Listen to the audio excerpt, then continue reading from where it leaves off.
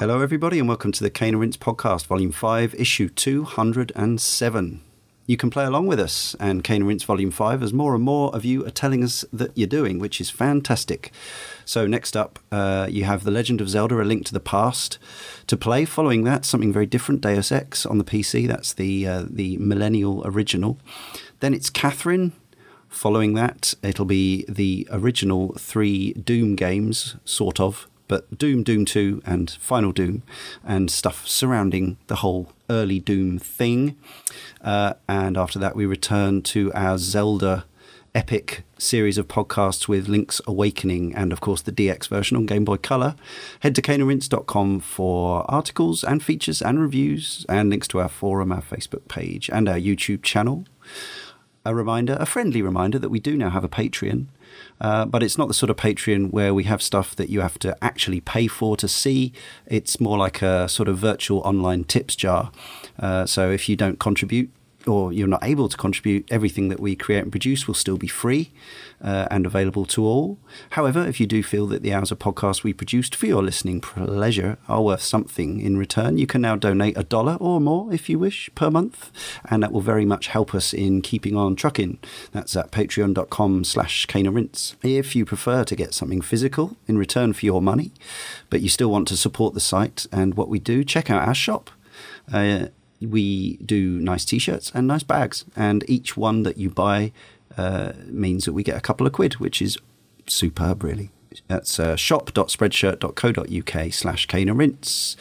And also, remember, we have another podcast these days. It's been going well over a year now. That's called Sound of Play, and it's celebrating our love of video games music and flying in the face of copyright holders everywhere, but beloved of composers and publishers alike. So enjoy. Please review, rate, and subscribe both of our podcasts on iTunes, Stitcher Radio, TuneIn, or wherever else you get it from. Now we have a lot to talk about in this podcast. So joining me, Leon Cody Cox, in this issue, we have James Cammy Carter. Wearing my my leotard, I guess. Yeah.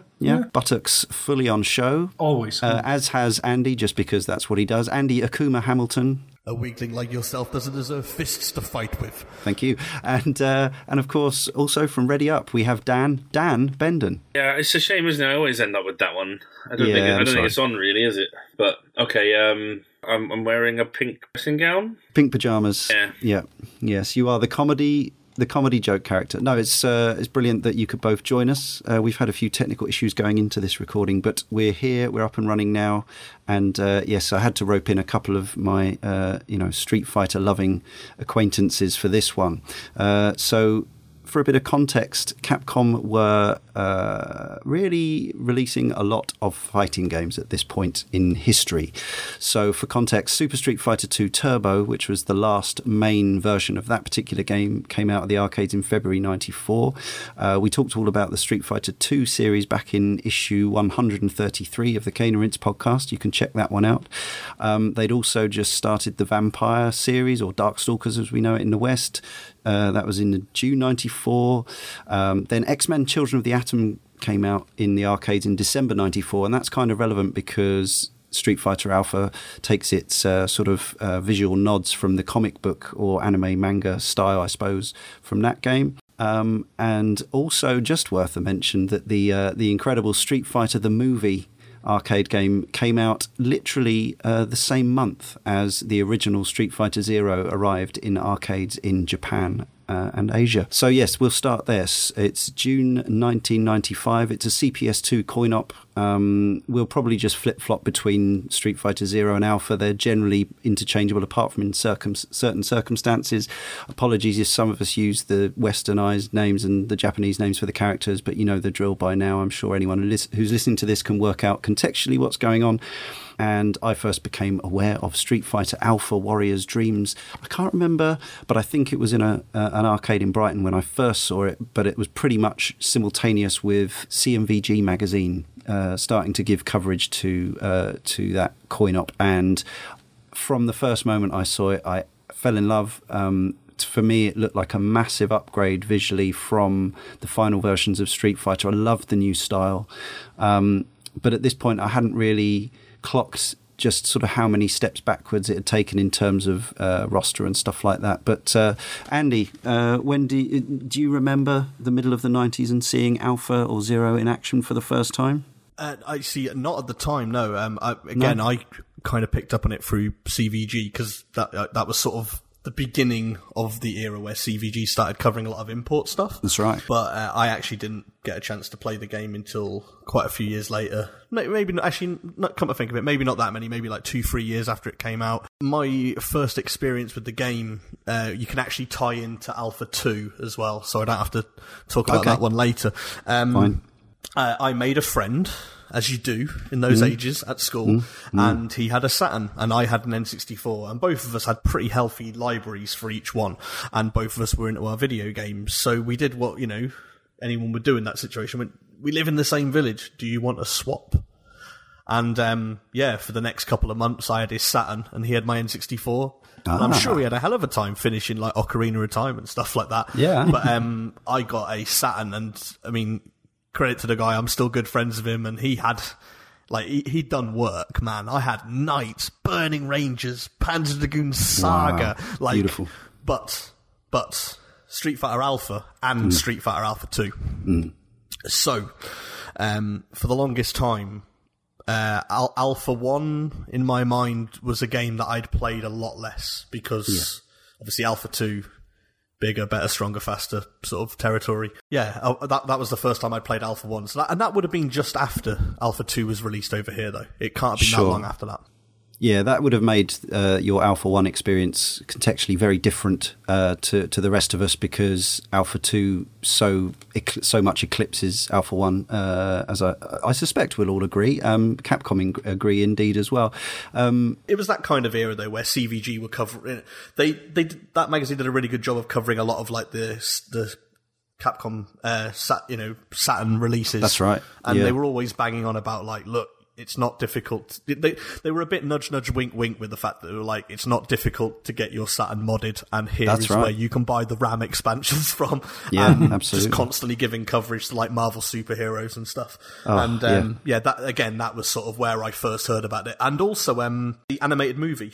Watching that when it first came out on video, obviously thinking that was the coolest thing ever when you're 15 years old, watching the animated movie and seeing those characters, because growing up with the SNES Street Fighter 2, seeing those characters doing their thing, finally getting my hands on the Alpha games was quite a kick, because it had been this kind of like almost like revered title by this magazine, and bear it in mind, I'd only seen screenshots of it. To me, it was oh my god, it looks like that awesome animated movie, but you play it. So, that's how I first got my hands on the Alpha games. And that was the plan. This was, a release inspired by Street Fighter 2, the animated movie. Yeah, we'll probably talk about it later, but there's a couple of modes inspired by the movies as well. Yeah, absolutely. And again, we'll definitely get into this later, but I was of the right age there, so I was maybe 16 when I was playing these games, and these were the first ones where I was like, oh, you can play these games properly, not just messing with the buttons and seeing what happens. Yeah, we played a lot of multiplayer, a lot of weekends spent just going backwards and forwards on Alpha 2, and this is definitely something which led into countless sessions on Third Strike and Soul Calibur on the Dreamcast, and here we are in present day. Yes, currently you're frothing from all orifices about the forthcoming release of Street Fighter 5.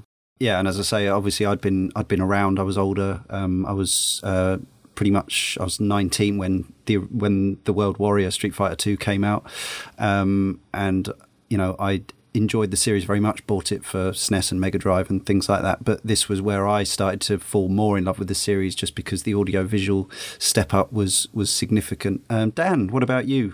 My Street Fighter Alpha, I mean, I was a Street Fighter 2 player. I'm a little older, I'm a little younger than you, Leon, but a little older than Andy, maybe. That's right. So my Street Fighter life basically took place in a kebab shop in Ganshill in Essex, and what we had was there was a kebab shop with 2 arcade machines in it, and then across the street there was a newsagent that had 2 other arcade machines in it, and that was basically the sort of the scene around my way. It was these two shops, and they had the Street Fighter 2, and they had all the different versions of Street Fighter 2, including that one where you could throw fireballs with no delay and do dragon punches. The rainbow version or whatever. Yeah, the absolutely terrible version where Guile didn't have to charge his sonic booms, and they bounced. That was the other thing, didn't they? They bounced. Yes, massive slowdown.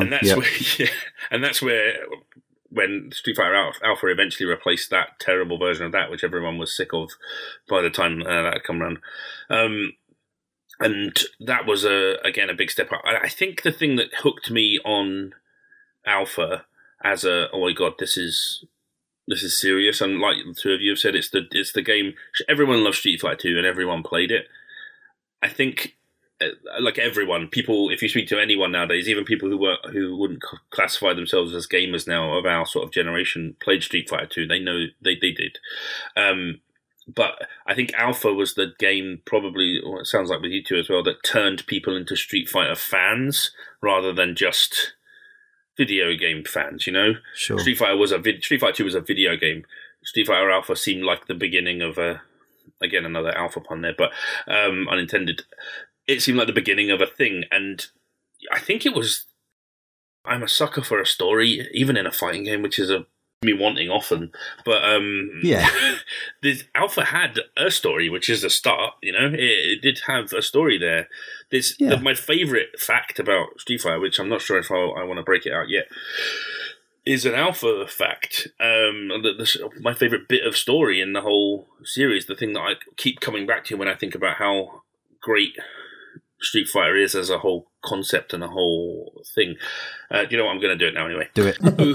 in the original, in Street Fighter 2, now obviously people will know, no, they might really not know, that Alpha takes place before Street Fighter 2. That's right. It's too much, but it's a considerable amount. You can tell by the character. Yeah, it's after Street Fighter 1, the forgotten, mutant brother. God. After Street Fighter and before Street Fighter 2, so that's why Ryu and Ken, the two that notably look younger, I would say. Yeah. Street Fighter 2, Ryu since then has always been wearing a red headband, and Ken has generally had short hair. Sorry, just like shoulder-length hair. Yeah. Alpha, Ryu wears a white headband, and Ken has a ponytail with a red ribbon tied around it. Yeah. I believe this is at the end of Alpha. It might be in the end of Alpha 2, so I might be a bit earlier here. The story reason for that change is that canonically, Ken wins Street Fighter Alpha, the tournament, or at least beats Ryu in it, and he sees that Ryu was distracted by something and didn't want to take that as an easy win, so gave him his ribbon from his hair to tie around his head to remind him that he is the better fighter and that he should remember this fight going forwards. That's right. I think you see it in the animation as well, and you also see Ryu giving Sagat his chest or his body scar with his finishing rising dragon punch, or whatever. So yeah, there's a good few tie-ins with that. This being a prequel. I think that also occurs in I forget the name of it, Andy, I think you might have to help me out here. The live-action film that isn't the one we're all thinking of, the other one where it's Ryu and Ken training. Yeah, it's on Netflix, isn't it? Yeah. Warriors... Oh, no, not Warriors Dream. It's Assassin's Fist, isn't it? That's it. Yeah. I'm pretty sure that happens at the end when Ken has to leave and go home. I'm pretty sure he gives the red ribbon to Ryu in that.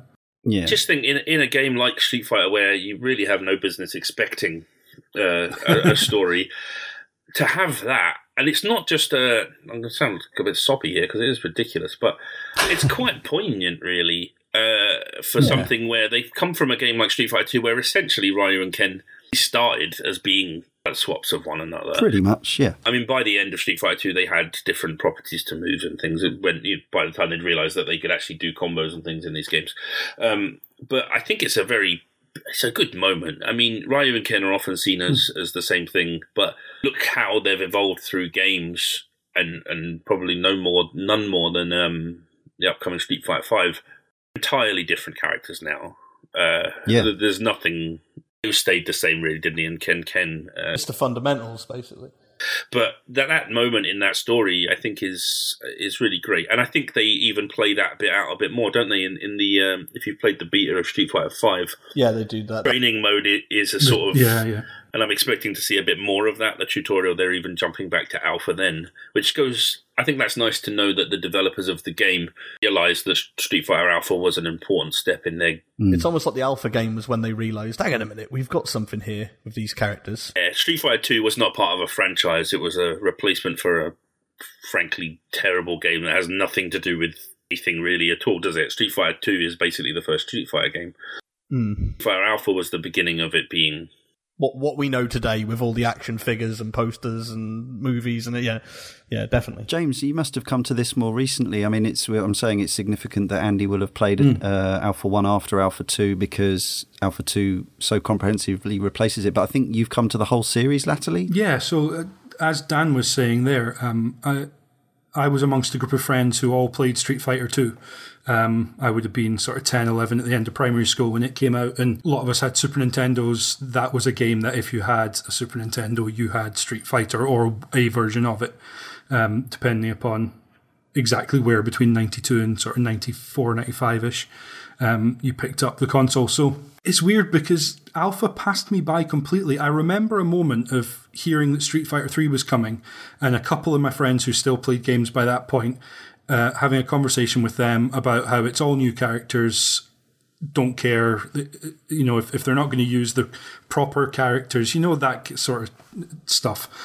Just wasn't interested. And probably the reason for that was I'd missed Alpha. And so I'd missed that step that you guys all took, realizing this wasn't just a single fighting game, a bit of a phenomenon. It was actually going to be the start of something more technical, more advanced, I guess, in several ways. I missed that step. So the weirdest thing is, in 2006, I'd had a PSP for a while, but I just happened to be in a Blockbuster looking through games, and I spotted a Street Fighter game for PSP. I saw it was called Alpha 3 Max. Didn't matter. It was a Street Fighter game. Hadn't played Street Fighter in years.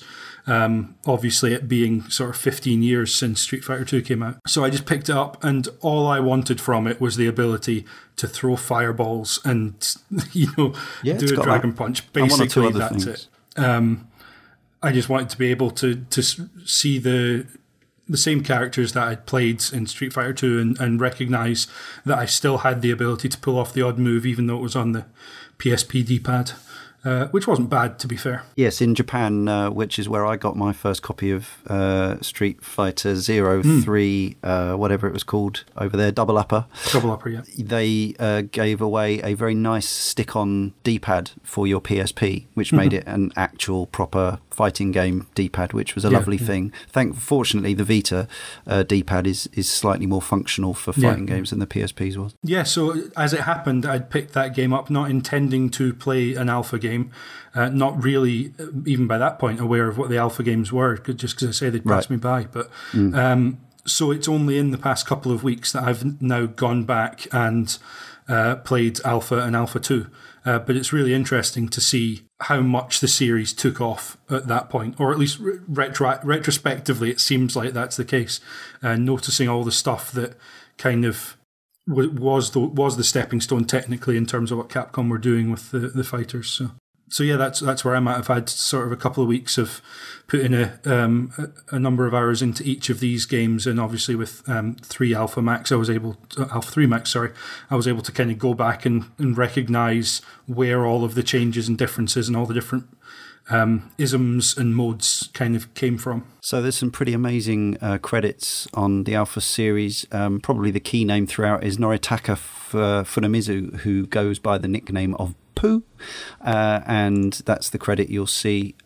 His CV stretches all the way back to some of the earlier Capcom coin-ops such as Gunsmoke and Sidearms Hyperdyne, that was his, all the way through the Street Fighter series, going all the way through really a up until I think the mid-2000s. He was working on the Resident Evil Outbreak series by that point, but one of Capcom's main people for a long time. Haruo Murata also worked on it. A Monster Hunter Freedom person latterly, also wrote on Dragon's Dogma. And then there's Hideaki Itsuno, whose first game at Capcom was Planner on Quiz and Dragons, which you may know from a PSP compilation, which is like a trivia RPG arcade game.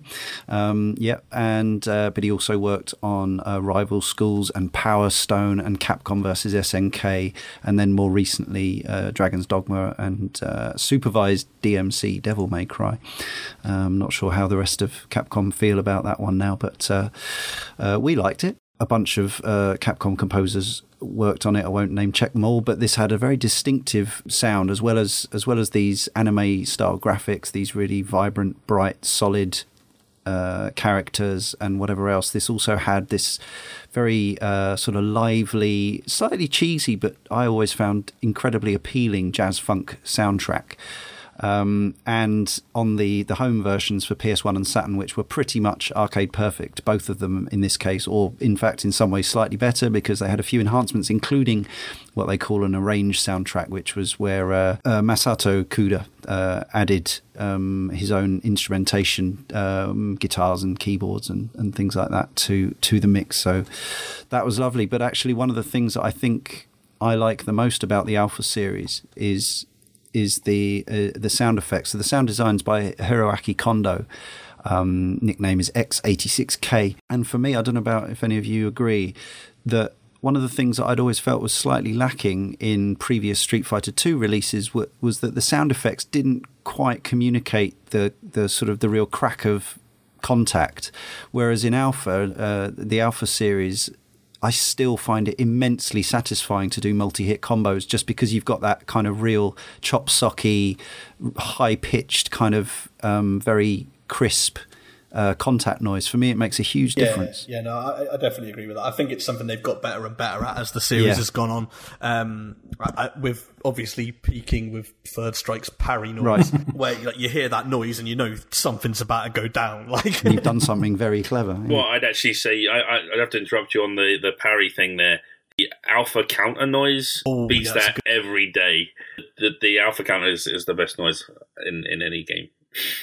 Do carry on, sorry. But yeah, like it's something they've always got right. And like I know what you mean, like Street Fighter 2 was lacking a little bit, obviously just down to presumably system limitations at the time. Yeah, but, I think to a point. Those noises are sort of iconic though, like because of the popularity of the game. Like sure. I can hear like that weird sound that makes when Zangief does that weird crotch grab throw, that kind of weird crunch.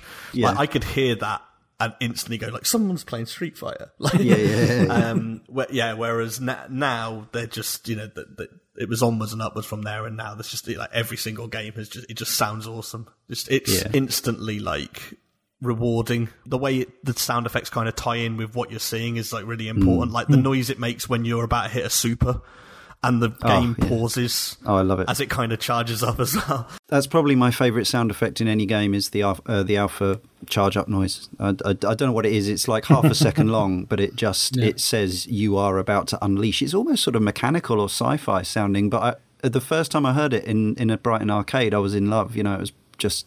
I just adored it. It's really good at letting you know something special is going to happen, which is exactly what the sound should do. But yeah, when I think back to Street Fighter 2, it's the grunts and groans that I remember rather than the actual impact sounds. Just 'cause they sound so wacky, basically. But it feels like the sound effects in that game, it's because there needed to be some sound effects, whereas in this game it's like, right, what sound would actually go here? What should be here? It just seems like there's much more thought to the nuance of what each sound should represent and what the feeling that the player should have from it should be. I think the word sound design is probably more accurately given to an alpha game than Street Fighter 2. Like you said, they needed sound in that game, so they put sounds in, whereas clearly it was crafted.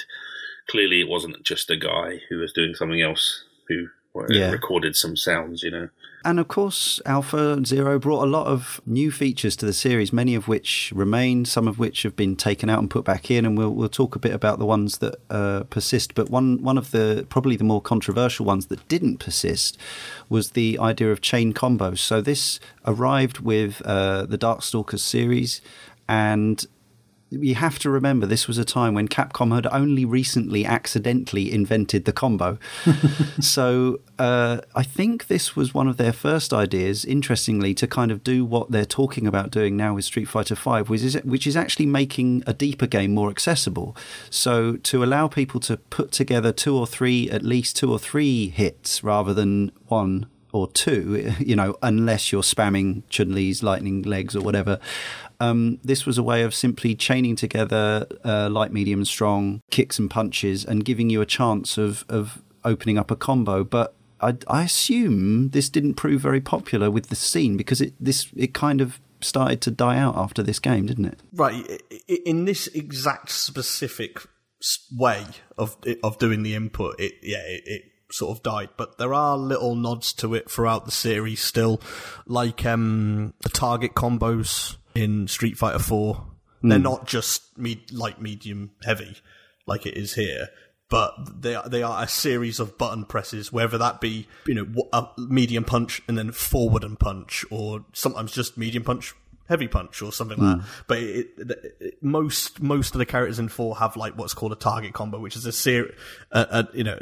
two or three hit combo that is basically tapped in. And the with target combos, for the most part, the input window on them is quite generous. The main trick, and this is certainly something that they're looking at with 5, which we won't dwell on too much, is it's just nice to see the sort of evolution of this kind of thing, is they're trying to keep that level of being able to put the combos together easily, so it's soften the releasing windows like you have with this specific combo, but offer the freedom to kind of mix and match yourself rather than it being very specifically these two button inputs or this order of, you know, progression through the, you know, light, medium, heavy. I think also like classic combos that you'll see for ones that have persisted through games as well. In general, combos that use multiple strength attacks generally go from lighter to heavier attacks and sometimes sideways a bit. So it's a sort of, I think it was their sort of did this, and it allowed basically any amount of chaining combos almost. And then they realized they had to pare it back. And if they took out maybe 90% of those, they'd be left with these combos that needed to be found rather than done it any way you wish. The biggest nod to it, though, if I'm in Street Fighter 4's Feng Shui engine essentially gives her this style of chain combo on all. That's actually, that's right, and it's the bane of my existence. Interesting story on that bit there about that, because I thought this was that's an amazing thing to do, put that in, that's a really cool idea. But when I was previewing that game, there were a bunch of people all playing it. It would have been super. We couldn't figure out what that Ultra did at all. Right. Suspicion between the players that actually the version we had, which wasn't finished, it didn't actually do anything. It just made her a bit purple and made her eye light up. That's definitely the sort of throwback to chain combos. I really like that. Good stuff. And it also, Zero brought in, so the Super Gauge had come in with Super Street Fighter 2 Turbo, but now we had more than one super per character and a 3-level Super Gauge, adding layers of strategy where whether you wanted to save up and use all 3 in one go, or whether you just wanted to do a level 1 super move. That was a huge difference, really. The aforementioned Zero or Alpha counters. I love them, but, and it is, they are... I think that when you get really good at the alpha games, they are one of the reasons why I think that a lot of other Street Fighter games are a bit more fair. Because an alpha counter, to explain it simply for anyone who's listening to this podcast who's not massively into Street Fighter, is if you're blocking in a Street Fighter game, you're holding back. And, you know, as someone throws a kick, you kind of see the animation of your character blocking, and you usually get like a little impact marker. Yeah? When you see that impact marker, if you roll from back to down and press punch or kick, depending on the character, you will basically see your character kind of parry it and attack back with a preset move. It uses a chunk of your super bar as well, yeah. Use a bit of your meter. So, you know, you kind of use it when you're being stuck in the corner and someone's just firing out a block string at you and just peppering you with shots, and you can use it to kind of turn the tide. It was eventually, it's kind of like the precursor to the parry system I just mentioned in Third Strike, where in Third Strike it doesn't use any of your meter, but in order to do it, instead of pressing back to block, you have to press forward at the exact time that the attack lands. So there's a risk reward there. Yeah, the risk reward is much greater in Third Strike, because if you balls the timing up, you've just walked into the attack because you're pressing forward. And I feel that, like, although, like, again, I'm quite good at alpha counters, so I find it incredibly entertaining. Yeah. But I think that when you get two players who are very good with it, it does become a little bit of a stalemate. Do you think that's why none of the alpha games ever really had any lasting presence in the competitive scene? Could it be that? No, I think that it was just down to the fact that the competitive scene was very much in its infancy. So it's not very well balanced. None of them? I mean, I thought 2 was quite well balanced. I mean, well, Alpha 1, when we get onto 2, we'll probably get into the fact that it's better in every way, like you said. And 3 basically is too complicated, really. Yes. There's too much stuff going on there. It's just ridiculous. You couldn't possibly balance that. It's like... No. There like 25 characters in base game, and everyone has... Even in the base. Has... 40 by the PSP one. That's right. Yeah, exactly. Yeah, it's insane. For 2, maybe, yeah. And Alpha 2, you'll see combo videos on. But I think there was quite a lot of extremely long combos in Alpha 2, which meant it was a bit of a get your hit in and you win type game. Yeah, a bit Marvel. Okay. It's a bit Marvel, yeah. Okay. It always felt, as somebody who isn't that higher level player, I mean, I enjoy the Marvel games, and I can obviously feel the difference between the lack of sort of precision, shall we say, in that compared to some of the other fighting games. But Alpha, to me, or Alpha 2 certainly, which is my favourite, I'll make no bones about it, of this trilogy, always felt like the perfect sweet spot for me between the hyper-technical nature of certain fighting games, and I'm including other people's games in this, like Arc System Works and some of SNK's games, and the crazy, ludicrous screen-filling end, which I also enjoy, of the Versus series. Yeah, I think so. I think we do need to, before we move entirely past alpha counters, and I will stop talking about them eventually, I think this is why they're better than parries, is that totally cool animation where when you do it, the opponent is set like literally spinning around. Spinning. And that's the thing is, don't get me wrong, I love them. It's so good. But I just think that they're like for something so effective at changing the tide of battle, they're a little bit too easy. You're already holding back to block, and you just roll the. If you know how to do a fireball motion, then you know how to do this. Just rotate it, from back. So there's a logic to it. Yeah, well, I was doing a little bit of research for this podcast the other night, and I was playing a bit of it, and again, once I'd sort of warmed up, and I was like, all right, I'm hitting some alpha counters now.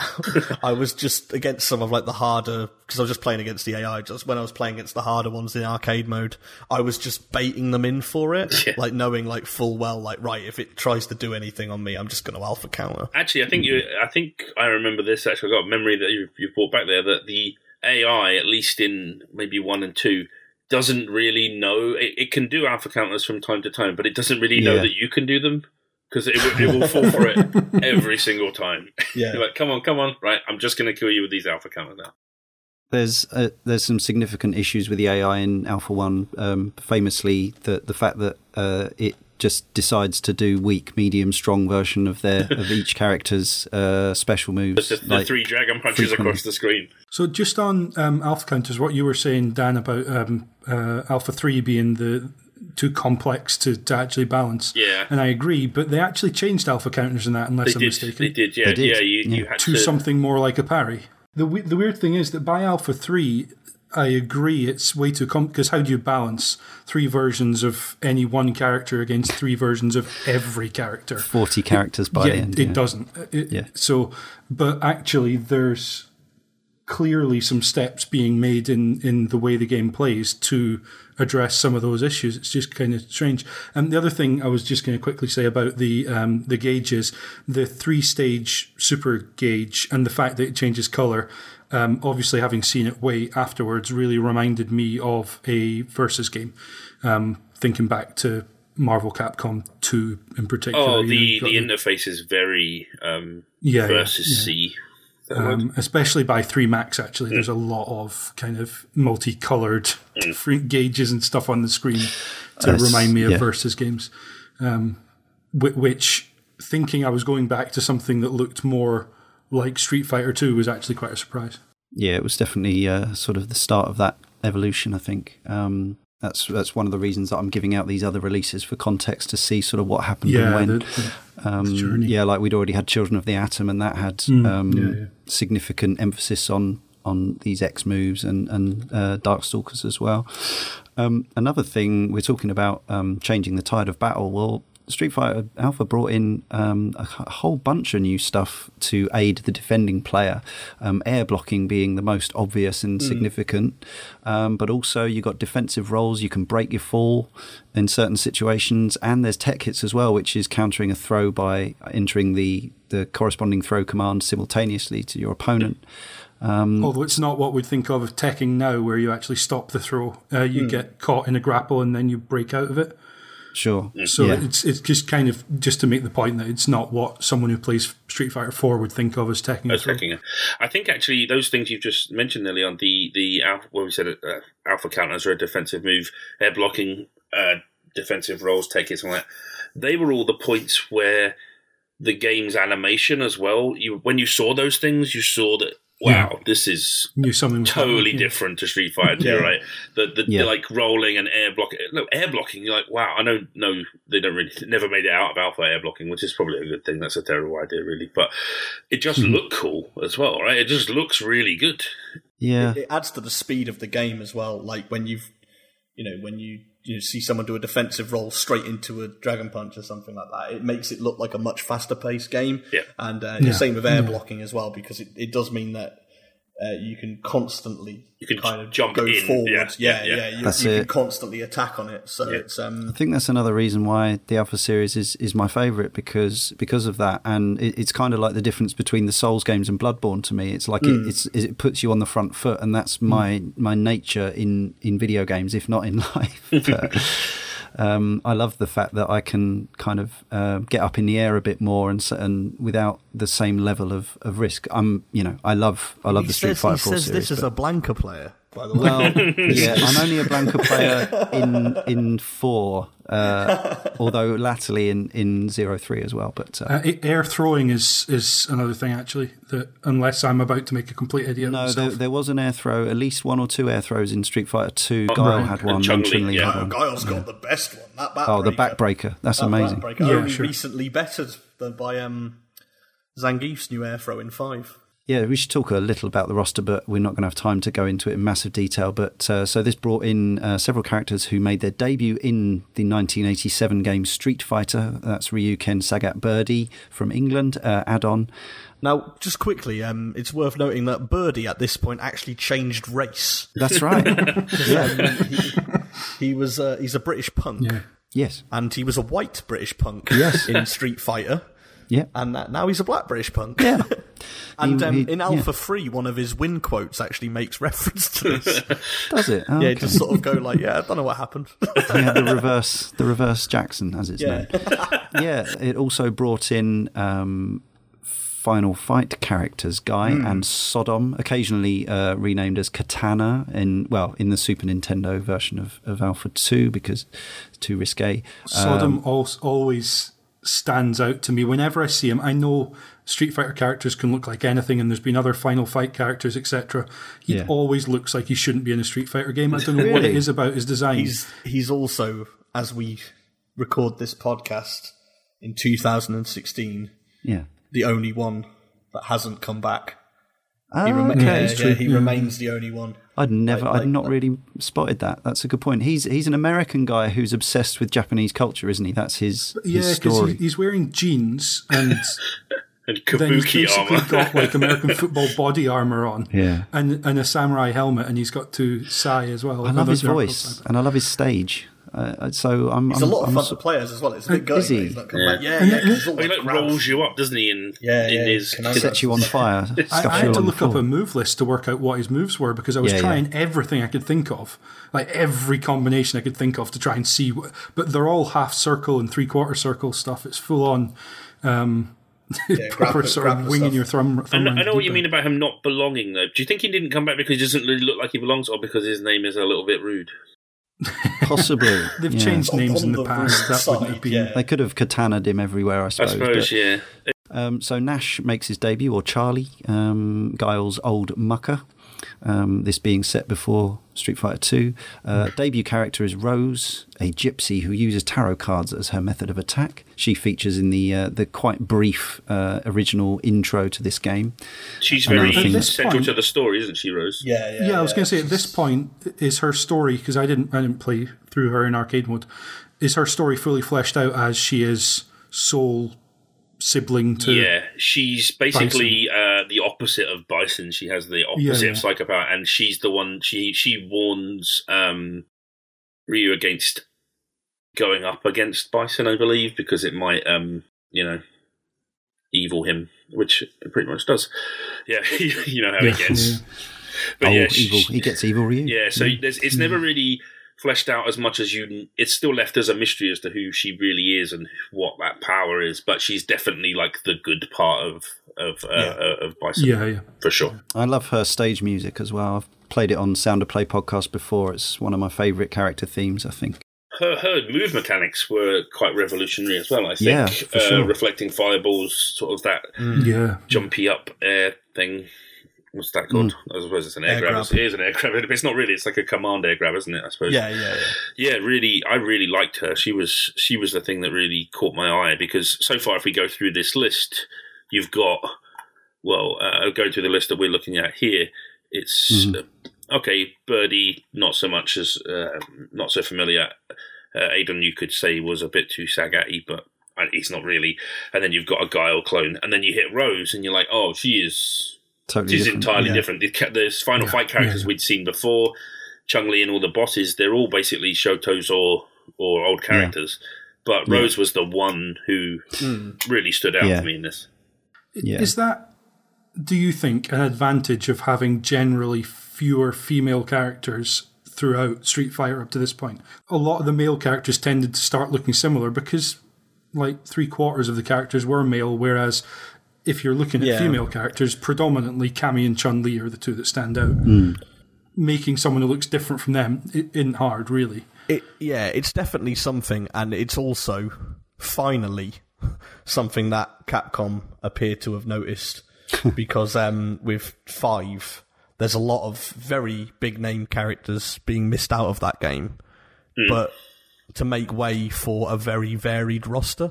Like Ken and Ryu are both in it, but they're not as closely linked as they are in the alpha games, where they've got slightly different move properties. Like they're now 2 different characters, completely different almost a completely different move set. Whereas Chun-Li, Cammy, Rose, Jewelry, they're all very different instantly. They're not all just Shotos, with the exception of Sakura, who's still quite different, even within that sort of ballpark. It is clear here that the female characters are the ones that are a lot more diverse, but it's something that has finally gotten through to Capcom, and they've created a much more diverse roster for the later games. Good stuff. So Vega, or M. Bison, the iconic final boss, returns, which I suppose they could have not done as it's a prequel, but they decided to. They also brought back Akuma, or Guki, who was the secret character in the previous game. I've never beat him in this. He's very hard, arcade mode. So I whenever I fight him these days, it's in the arcade mode, because it's always on like MAME or something like that. You hold down both medium punch and kick and start, player 1 at the same time. You hold them, but you hold all three of those down until your character goes into the match, and Akuma shows up at the start and just destroys the person you're supposed to fight. And amazingly, you get one go at him, because if you lose, it just says game over. That's right. It continues, so you just get this one crack at him. And I swear, like, you need to get someone from Capcom on here. He's reading your inputs. Because there's a famous, infamous Street Fighter 4 streamer called Tool Assisted, who has an Able, and his Able is completely mechanical, and it's actually incredible to watch him play, right? Because it'll do things like it'll just sit there and bide its time and build meter, and the second you backdash, like the millisecond you backdash, he'll fire out the Ultra, and it's like totally computerized reflexes. This Akuma does stuff like that. Like, you'll be sat there blocking every single attack, just blocking, defensive wall, and the second you tap light kick to just throw out a little jab to test the waters, he'll hit you with an Ultra. I swear it's reading your inputs, because I've never managed to beat him. Yeah, I got through to, by win condition, I got through to Shin Akuma on Alpha 2 the other day, and it's just ridiculous. He's like multiple air fireballs. He just quickly builds up his meter to maximum, and then does his whatever, that thing where he just touches you and you die, basically. 1,000 deaths. Yeah, the raging demon. Is that the word we're all hunting for? Yeah, that's the translation, I think. Yeah. And this game, of course, also saw the debut of Capcom's kind of middle finger, really, to SNK, who had SNK had seen an opportunity here. They'd been around. They'd kind of always cloned Capcom's arcade games, because they were making Ikari Warriors when Capcom were making Commando and so on and so forth. So when Street Fighter 2 had a big hit with Capcom had a big hit with Street Fighter 2, they started releasing games like World Heroes Perfect and Art of Fighting. And some of the characters in it looked remarkably like Capcom characters, such as Ryo and Robert Garcia. So Dan Hibiki was created, and he's kind of an emotional sap, and he's got silly animation, and he's got a ridiculous super move, and he can taunt infinitely, and he's basically a kind of Mickey take of SNK's characters. But of course, later on, we would get the Capcom versus SNK games, and everything was hunky dory. Dan is excellent, though. He's funny. He's a lot of fun. Yeah. Just the ability to taunt Thanks endlessly. very much. Oh, sorry, you mean... The ability to taunt endlessly is... We are what, like... we're just coming at the tail end of Street Fighter 4, where he's in as well now, and it's still generations later. It's still a lot of fun. It is still great as anyone who can control a Shoto character. If you're playing against somebody who is significantly weaker, a Street Fighter player than you just start to be Dan and give him a chance. But probably or you beat still, them and it really rubs it in. Yeah, that doesn't go down well.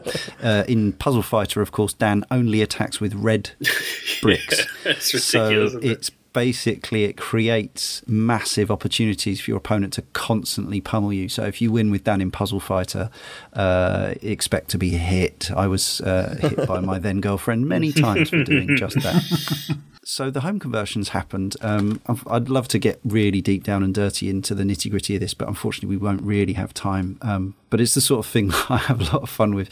But basically there were PlayStation and Saturn versions of 01, Alpha 1. At this point, because there was not a huge amount of graphical data in each game, both ports were pretty much identical. They used the source code from the arcade machine with those enhancements that I talked about. Unfortunately, this being the mid-90s, the UK or the European versions on PAL did not have optimizations. They did not have 60 hertz options. Fortunately, the turbo speeds meant that you could at least play them at something resembling the speed of the arcade versions and the North American and Japanese versions, but the graphics were squashed visibly because of the different number of lines but maintaining the aspect ratio. The graphics, the characters are slightly shorter and fatter in the PAL version than they are elsewhere. Nevertheless, I loved my PAL version to death, even despite the fact that the box art for the Western version is possibly one of the most offensive things in the entire 32-bit era of gaming. Now, there was some bad box art But it arguably misrepresents the game as well. It's just... Because it looks like a brawler where there's multiple characters on screen at once because there's actually a fight happening. The quality of art very in that. bizarre. Somebody I think it was CMVG at the time, pointed out that it looks like Guile, done it again, Charlie is just like some vagrant who's asking for change. Rose is just standing off at the sides. Yeah. Spectating, yeah. And I mean, it's just very low quality art. There's the odd perspective to it as well. It's from about five, and the fact that Akuma's kanji is on the floor, but it doesn't really look like it's on the floor. It's kind of I'd never noticed behind that. right just there, randomly in shadow. And on look the floor. at Bison's head at the top. What the hell is that? It looks like he's melted. That's what's happened Shambolic. there. Fortunately, they did away with this ridiculous idea of kind of changing the artwork from the second game onwards. So there was no more of that. Worth mentioning the Game Boy Color version, because it exists. It came out much later, November 98 in Europe and March 2001 in Japan. But this was by Crawfish in Croydon in the UK, and it was single player only. And it looked pretty rough, as you'd expect from a Game Boy Color game, but actually they crammed it all in there. Not as impressive as the 03 conversion that we'll talk about later, but still one hell of a job, really. Quick bit of forum correspondence at this point from Alex Maskill, also a contributor to the blog. He says, I was actually too young to play this at the time, though I was a huge Street Fighter EX Plus Alpha fan. I love that game. I remember reading a solid 9 out of 10 review in official PlayStation magazine at the time, back when that was an incredibly impressive thing. But I only got a copy for myself several years later with the GBA version of Alpha 3 came out. I remember being super annoyed at how many charge characters there were, as I was always a Twitch guy. That said, the level of variety and the astonishing range of game modes, a ton were unlockable, and the GBA version really sold me. I'm not a competitive fighting game guy, but I love them all the same for their variety of colourful characters and their visceral gameplay. In those respects, Street Fighter Alpha is one of the best. Thanks, Alex. Now, we got some more later on of that sort of thing, but now we must move on to Alpha 2. We've already talked about it a bit, but this arrived again as a CPS2 coin-op. This time there was no slightly cut-down CPS1 version as there was with the original. February 1996. So my notes here say not only a sequel, but also a complete overhaul of the first game. And in fact, Dan, you were saying before we started recording that sort of officially this basically replaces Alpha 01. Yeah, certainly in terms of the story, because the story is basically the same, but more, I suppose, is a good enough way to finish that sentence. And it was seen as a sort of replacement and a fix for all the things back in the day. We couldn't fix games with patches and whatnot. But I always think of it in that way, that we can. This was what was intended for Street Fighter Alpha, much in the same way that with Street Fighter 3 they did almost exactly the same thing in the second Impact. We're looking back, there's a good reason why when you have things like the Alpha Collection or Alpha Anthology, you're not really going to choose Street Fighter Alpha, are you? You're going to choose Street Fighter Alpha 2 because it's not worse in any way. There's nothing that missing. There's nothing. There's a few backgrounds that I like but that's the only thing. And going back to it now, playing them side by side, which I have been for this show. Alpha 1 feels quite a lot stodgier to play than Alpha 2. Mm-hmm. Yeah, I think so. And the systems, it's a slicker game. The systems aren't that different, but universal chain combos, as we said, were mostly removed, except Jen and Guy have got 1 or 2 each, I think. But they brought in this so much cooler though, because it meant those characters they were sort of regarded as like quick, nippy characters. Yeah. So having these very rapid combos that you could do suddenly made sense within the context of those two characters. I think that was it becoming, cool. Like we said earlier, that was it becoming like they saw it as like, oh, that was a bit too much. If you want to be able to do anything, maybe we should fit it to characters. And obviously, again, Guy are both fast characters, so it suited them very well. So I never really relied, I still don't, by habit, play towards using custom combos a lot in Alpha 2. I tend to still focus on using super moves, but am I losing it? Am I missing out here? It depends on the situation. One of the things that I find quite good with them is, how they constantly push forward. with someone like Ken, where his two ultras is one of them is, the kind of triple dragon punch which moves forward in 3 stages. If you do it, that's if you do the level 3 one. Otherwise, it's just kind of 1 stage or 2 stage. And then he's got the big spiral dragon punch, which is he just goes straight up on the spot. It's got a little bit of a vortex to it where it pulls nearby people into it, and if you mash the buttons, it does more hits.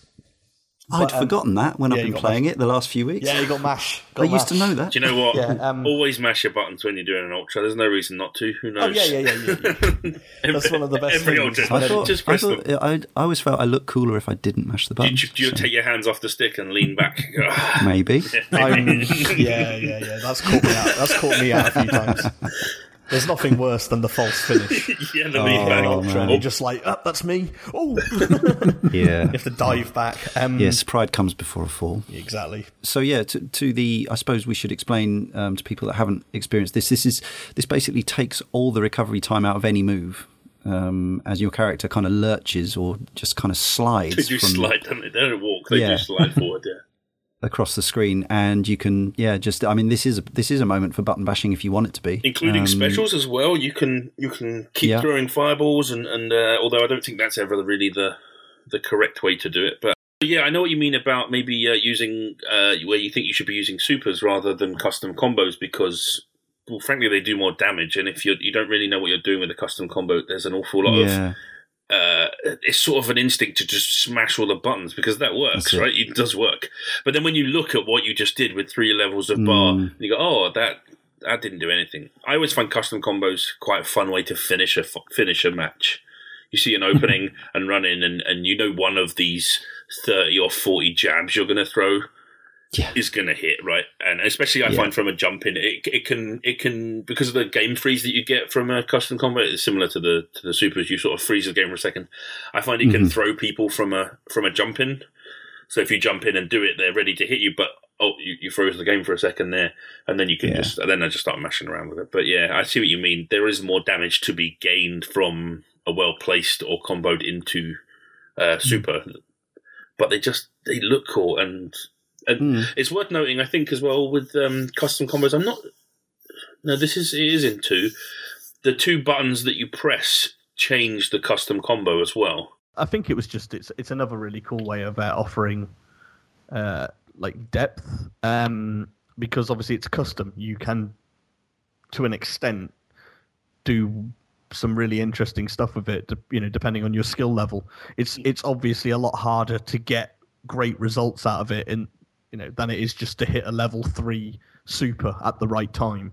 Yeah. But again, this is something that we're seeing. Again, it's relevant as we head into Street Fighter V's release. That is a game that is a lot simpler on its base levels, but there are systems in there that create depth. And I think that's what you've got with Alpha 2 is there is a balanced system which will allow other players to get into it. So, if you're like a novice, you can hit a basic combo, but you can if you want to stick a super on the end of that, now you don't have to do the command, you just hit those 2 buttons and you get it. But on the other end of that spectrum, if you're someone who has put in the time and the research and knows how to optimize custom combos and how to do like juggles with dragon punches in the corners and stuff when you're in the middle of a custom combo, then that option is there. I think that's one of the cooler things about Alpha 2. My question would be, they had chain combos in Alpha 1, and the feedback Capcom got obviously led them to think, right, this isn't suitable for every character. It's better being specific characters whose playstyle already suits that. So what about custom combos, if you think that it's the case? What about custom combos makes them more suitable to be applied to every single character? I think that they use meter. Is it? You basically get to do it once per round, probably, and that's it really. Yeah. Because it's a risk. You get to do it once, and if you fluff it up, it doesn't really matter. It doesn't really matter what character you were. They're all the same. It does level the playing field in that most characters' custom combos are probably, for your average player, going to be someone mashing out jabs and dragon punches are missing with half of them. But yeah, I think it's more fair than the other thing because it doesn't really matter. It doesn't happen all the time. Yeah, we should say damage on any move is massively reduced compared to its normal usage for obvious reasons. Even the best custom combo I've ever done, I've looked up at the bars afterwards and thought, well, that was a waste of time. Yeah.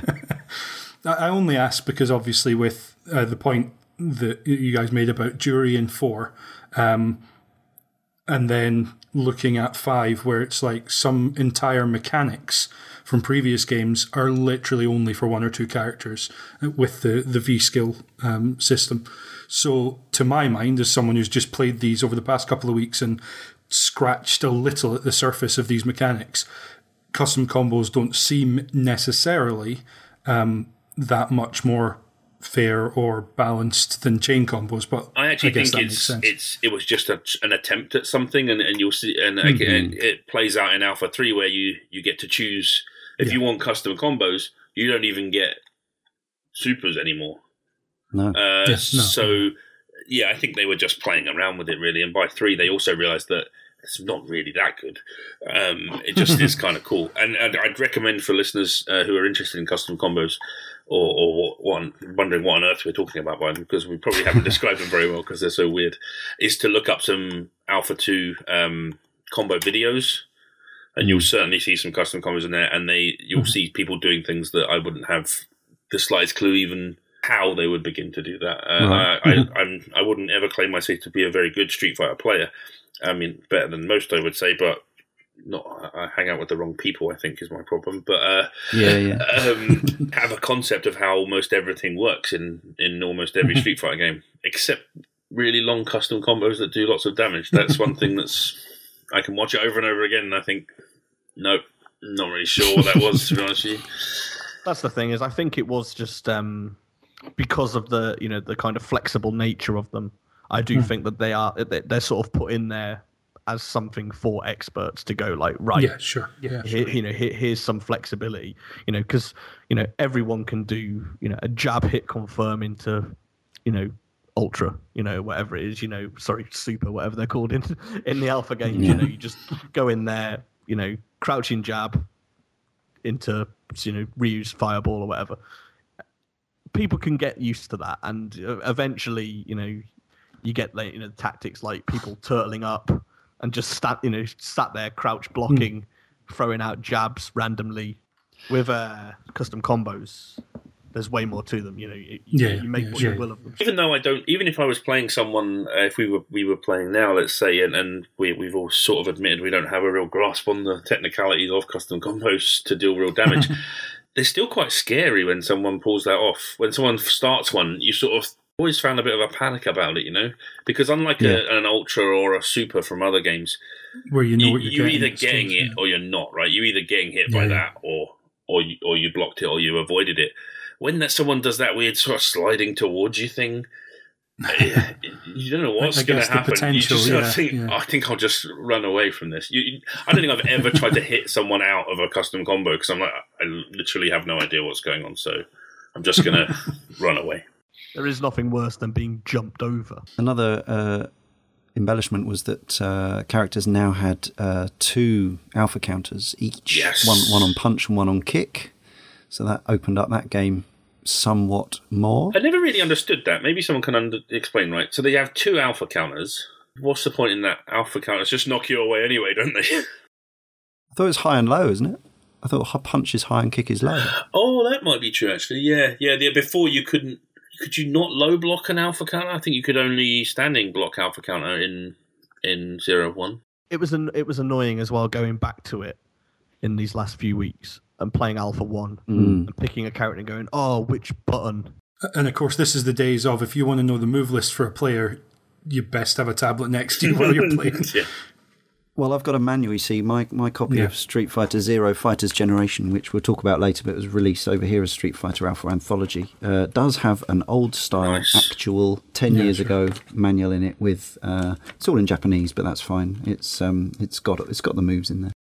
this was, I think, the first time that your single player route through the game would depend on which character you picked. So you would get different bosses effectively. You would have different interchanges, exchanges, I should say, with different characters, if that sort of thing bothered you in the single player game. I thought, it adds a nice touch. Oh, it really does. Yeah, I agree. I mean, because, like with all the Tekken games and all the older Street Fighter 2 games, part of having one of these games at home was being able to take the time to sit through and complete the game with every character and see all the endings. And so the more of that kind of stuff there was, even though Capcom, even back then, and they're still doing it now, are giving you these very simply animated, barely animated in many cases, and quite glib, cheesy little stories. Once you're into it, and you want to know what happens, whether it's a comedy ending, like, Zangief dancing with Gorbachev or something like that. But you also want to see, kind of how these characters' stories play out. Well, especially as some of them kind of cross over and interweave with one another. Yeah, this added some interesting characters as well. Jen from the original Street Fighter, but looking much cooler now. Relento from Final Fight, similarly. And Zangief and Dalsim from Street Fighter 2, obviously, both looking, for me, I just think all the sprites in Alpha 2, every single frame of animation is just a work of art, glorious. And I think also they added, the Alpha 1 didn't even have backdrops for every different character. It was very bare bones. This has backdrops for everyone, plus some extras for different situations. Yeah, it has my favourite background in all of Street Fighter. Which one? Waterfalls? Or no, the Boss 2 stage one. It's the field from the start of the anime. I just think, pretty much every stage in this game is a work of compositional art. I adore Jen's alley with its reflective puddle, but not in the PlayStation version. Yeah, just every stage and every sprite. I think this was the point I was already excited about the graphics in Marvel superheroes and things like that, but seeing Zangief brought to massive life in this game, I still think it looks amazing. Now, obviously, it's a lot lower res compared to other things that I'm playing now than it was back in the mid-90s. And we've seen some astonishing art from Arc System Works in the Guilty Gear and BlazBlue games, which are just, eye-meltingly good. But within context, and before they started taking these sprites and putting them against polygon backdrops in things like Capcom vs. SNK 2, I think, and Marvel vs. Capcom, it looks like a comic book come to life, like a manga come to life to me. And yeah, you can see the jaggies and whatever. But please don't turn the filtering option on your anthology compilation, because it's an insult to the artists. The blurring option, yeah. I hate blur that up a bit. I would ban, if I was king of the video games world, I would ban sprite smoothing options, because I think it's basically like going up to the original artists and poking your winkle pickers in their bottoms. I find it offensive. But I think within context, even running this on a PS2 on a modern-ish LCD screen, so you've got certain image issues with that. Yeah. I still think this game looks magnificent. But playing it, if you can play it on MAME on a nice monitor, the Alpha series, but particularly 2, I think, is just a stunning looking game. One of my favourite looking games ever. That's right. Yeah, the other night when I was streaming it, what I use, not that we condone these sort of things, but there's an excellent piece of software called Fightcade, which is basically, I think it's the Neo Rage emulator. It's one of the emulators, but it's got GGPO built into it. Yeah, and it's got a front end attached to it as well, so it's dead easy, and a chat room which is largely filled with vile people. But sadly, yeah. But such is the internet and video games these days. But however, it is a very, very easy way to play these games, as Leon said, on a monitor in full, in an HD resolution without losing, without doing things like the sprite smoothing and stuff. Yeah. So they look fantastic. Yeah. But also, you can play these games right now present day, an incredible netcode because it's running on the GGPO Yeah. backbone, which is a rollback netcode, which is incredibly complex stuff. It's the one they brought into a lot of the XBLA and PSN versions of these games. Third Strike and Darkstalkers for sure. It's really, really good stuff. And you can just go on there, find the correct ROM. There's like a universal ROM set that's agreed on, so you just grab the right one. Most websites have it, and you can play this game, the arcade version of it, against other people. I will warn you, most people on it have been playing Street Fighter Alpha for 20 years. For 20 years, and they will body you relentlessly. However, the other night, again, when I was doing some research for the podcast, I was playing some Alpha 3 online. I've got a reasonable Cody and a reasonable Dalsim on Alpha 3. Put up a fight, ended up losing. And the guy, you can press T to chat on it. One of the guy I was fighting against just said, like, all right, cool, I can see what you're trying to do, but do you want a few lessons? Because it's essentially the coin up. The second you lose, you just press start. Here comes a new fight challenger, and you go straight back in. And he was just typing out things for me to try. And I would do that. And we had about 20 matches where I was basically just doing stuff, practicing a few things. That's cool. And then after that, we had a few matches, like proper games. So there is a community out there. And again, if there's a few of you... but also, if there's a few of you listening to this podcast who are interested in playing these games, then it won't take seconds to make a free Fightcade account, find the games you want to play, and all partner up and get on it. And this is as good a place as any to air my grievance that sadly Iron Galaxy, who are doing this amazing job of bringing Marvel vs. Capcom Origins and Street Fighter Third Strike and Darkstalkers trilogy, the second two games, they got to bring all of those to PSN and XBLA and did a marvellous job. They put some excellent trappings around it, fantastic conversions or emulations, but because Darkstalkers sold so poorly, and I think Marvel Origins did, but they've had to take that down from the store because of rights issues. They clearly were going to do an Alpha 2 and 3 set. I know it was going to happen, but Vampire Darkstalkers didn't sell well enough for Capcom's liking, so that never happened, which is hence why I'm still playing Zero on PS2 and Vita, the PSP version of Alpha 3, because it never came to modern consoles. So this Fightcade solution sounds pretty fantastic, really. Just quickly on a couple of points that we've talked about previously. Presumably the fact that each character has their own set of opponents through arcade modes is the reason why, if you continue and then change character, you have to start again from the start of the 8 characters, but you skip the last one that you won on the previous run. That's right, yeah. It's this weird thing. I was fighting as Akuma, got to fight 6, and Sagat just decimated me, as he's wont to do. So then I continued as Ryu, just because seemed like an easier option. And I had to go back to the beginning, but Guy in Spot 5, who would have been the last match I won as Akuma, I skipped over. But other than that, I had to fight every fight.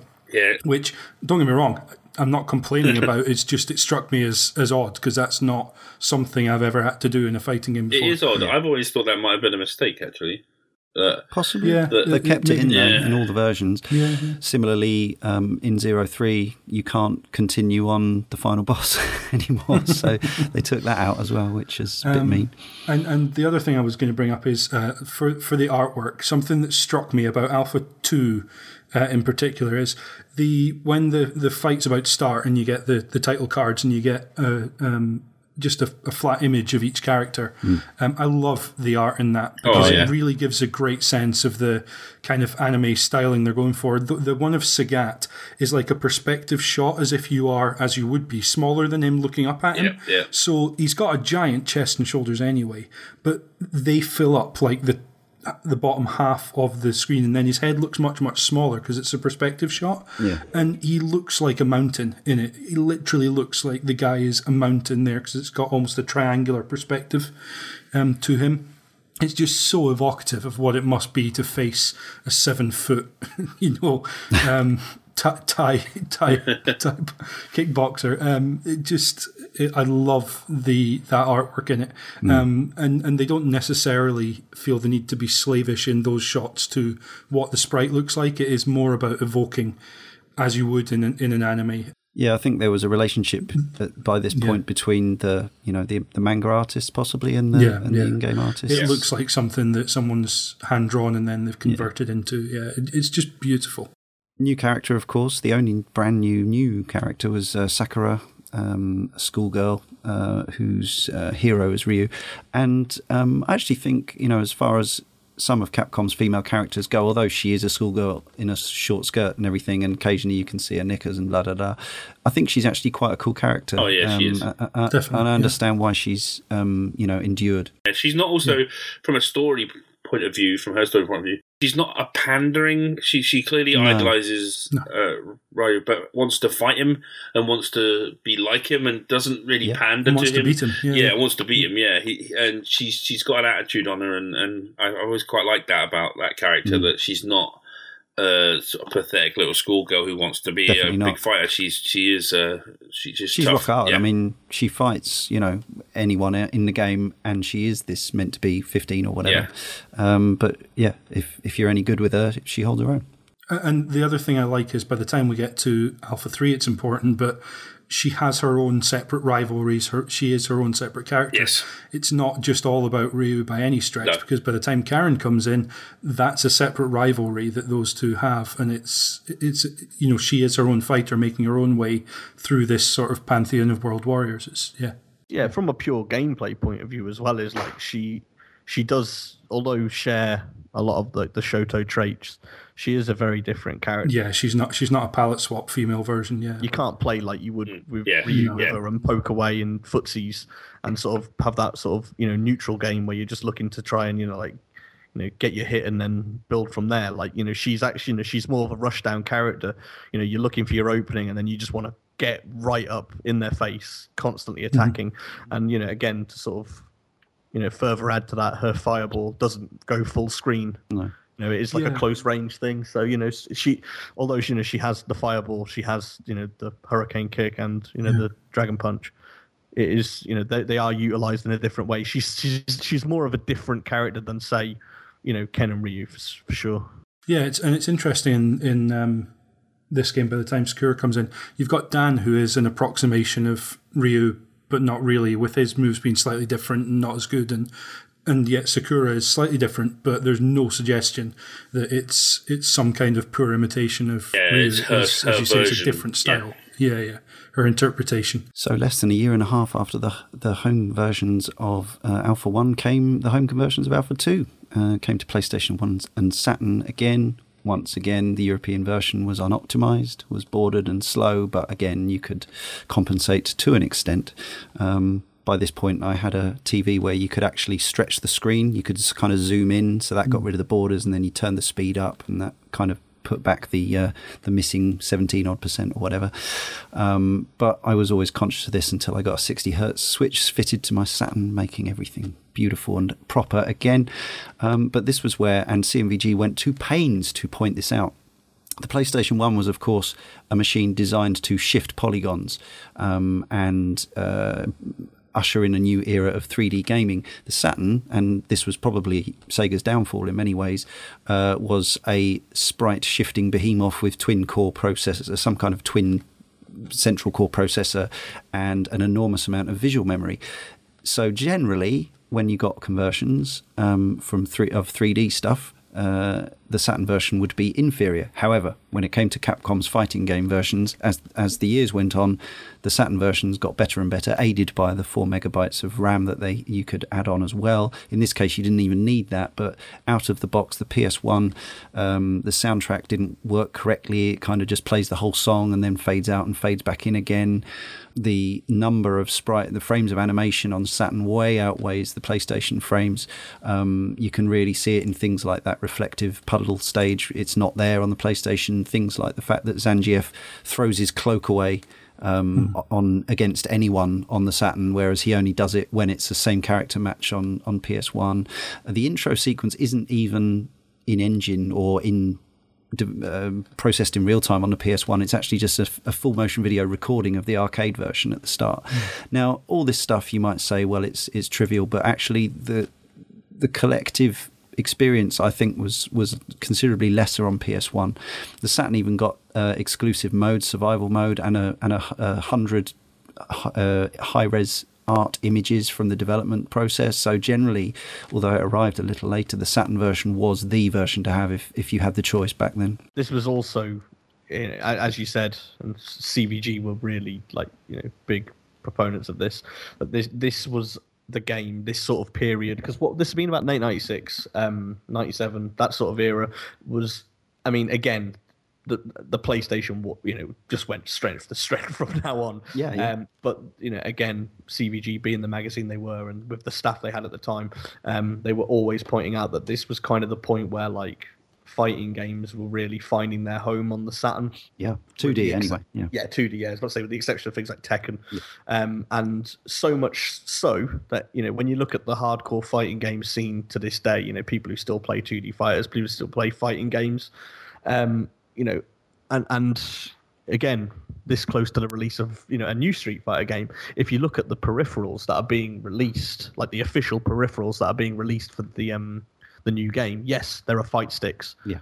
But the pads they're releasing, they're Sega Saturn pads. Yeah, I know. I mean, there's that guy, isn't there, who's one of the best Street Fighter 4 players in the world, who plays with a modified PS1 non-analog pad, which is insane to me. Yeah, but anyone who played Street Fighter back then, really, who I knew, either you had the choice of the basically non-functioning D-pad of the PS1 controller and the layout of buttons being with two fascias and a shoulder button. Admittedly, that's how the SNES did it as well, and people were fine with that. Or you had the Saturn pad, which laid out the buttons in exactly the same way as a coin-op. So to me, it was a no-brainer, as well as all the technical considerations that made the Saturn version demonstrably superior. It was just better to play as well. We'll only spend a very brief amount of time on this, but there was another version of Alpha. So this became known as Street Fighter 02 Alpha or Dash, or Street Fighter Alpha 2 Gold, or Street Fighter Alpha 2 Prime. So it adds Cammy from Super Street Fighter 2 Turbo. It's such a disappointment, isn't it? you finally got to reading those ridiculous names, and you're like, Cammy's in it.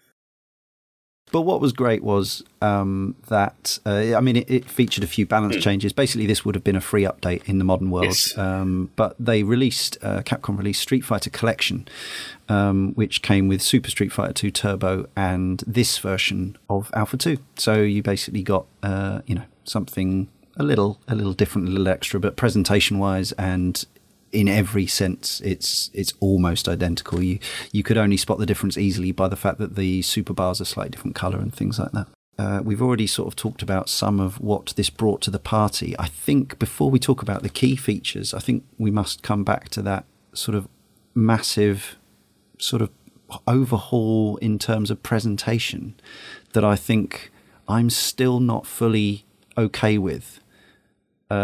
I like the game very much, but I still feel like I like the intro. The intro to Alpha 2 is just one of my favourite intros to any game, and I really like the intro to 03, and it introduces that new kind of music style, which is very top and bottom heavy. It's like I like that in an arcade where you can hear machines picked out by their top end and bottom end, their hi-hats and basses, but this, where the melodies are really memorable and catchy for me in Alpha 2, this is, all the melodies are played on these awful tinny MIDI guitars and orchestra stabs in Alpha 3. And I just don't, it's just purely subjective, but on an aesthetic level, I didn't like it as much. I love the fact, like, Blanca in this, I just think looks amazing. I love the character art on Blanca.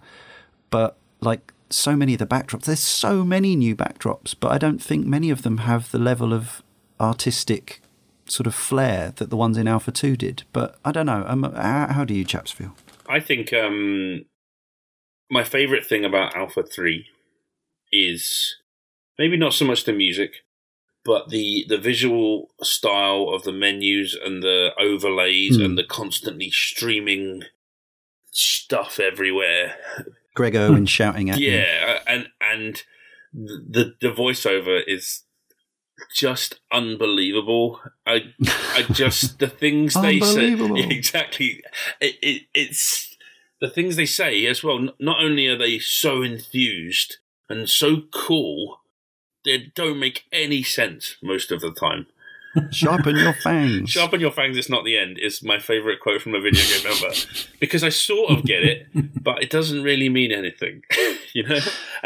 And sometimes he even stumbles over the words he's saying himself. Like, he's like, what is this I'm reading? There's something about, is there anyone that will be able to stop this fighting machine? He doesn't say that right at all in the game. It's so good. And he encourages you when you're playing the single player game. He's telling you about how great you are all the time, and it's amazing. They dabbled with this in like Marvel vs. Capcom. The intro to that, no, not Marvel vs. Capcom, Marvel vs. Street Fighter. The intro to that had a guy just shouting at you. It may have even been the same. Actually, I don't think it is the same guy, looking at his credits. But it had this whole kind of, this is the most amazing thing you've ever seen. You've got to play this game right now, and if you do, you'll be awesome. It's the total arcade attractor mode is what that's called, right? It's called that for a reason, because there's this guy screaming at you. I love it, though. I do love it, but I also miss the kind of the jazz funk, warmer jazz funk vibes of Alpha 2. Yeah. I think that's what stands out for me is in Alpha 3 is the visual, like the cool rolling sort of overlaid graphics and stuff all over the game before it starts, and the utter nonsense they talk. But it just gets me really ready to play. But then when I start playing, I sort of think I wish I was playing Alpha 2. Right. for purity and balance. Yeah, because sometimes it's a bit overwhelming, Alpha 3, isn't it? It's a bit much. Yeah. There's a bit much there. Like when you get to the character selection, you're like, right. Ryu then, I suppose? Because even before that, where is Ryu? I can't even find him in this grid of 1 million people that have very similar faces now. Even before that, when you get to the mode select, certainly on Alpha 3 Max, the number of modes, it's like, oh yeah, it's crazy on arcade the mode's Vita top version, left. PSP, I'll go for that. PSP version, but that's got reverse dramatic battle, which is 1 versus 2. Dramatic battle. Now there's a thing, right? I mean, it didn't really work on a lot of the home versions very well, but pretty cool, right? Yeah, and it's never really been done again, has it? It works very well on the PSP version and the PS2 version, but on prior systems, it tends to be an issue. And it's not something they brought into 4, is it? All 3. The problem is in a 2D fighting game is that you should always be facing each other, and when you've got 3 people, that doesn't make any sense. Yeah, but IK Plus came out in 1986, and that had 2 versus 1, and it was awesome. I mean, it copes pretty well, actually. The dramatic battle copes pretty well with, but it's if you basically win because there's 2 of you, right? It's quite easy. Yeah, against the AI, which I went through the other night on Max, it was it's actually quite a challenge because I think the final boss is Shin Akuma again. Right. I think there's 4 rounds, and I think it's rebalanced so that you do far less damage and he does far more. So, right, maybe that's another one. Yeah. But they chucked a lot of stuff in. We've already mentioned the isms, which is where you basically had the choice of playing in an alpha or zero style with your choice of super moves. You could go back to the world of Super Street Fighter 2 Turbo and just have one very, very powerful super move, or there's the V-ism, which is where you get to bring forward your beloved custom combos or not, if you never worked out how to do that.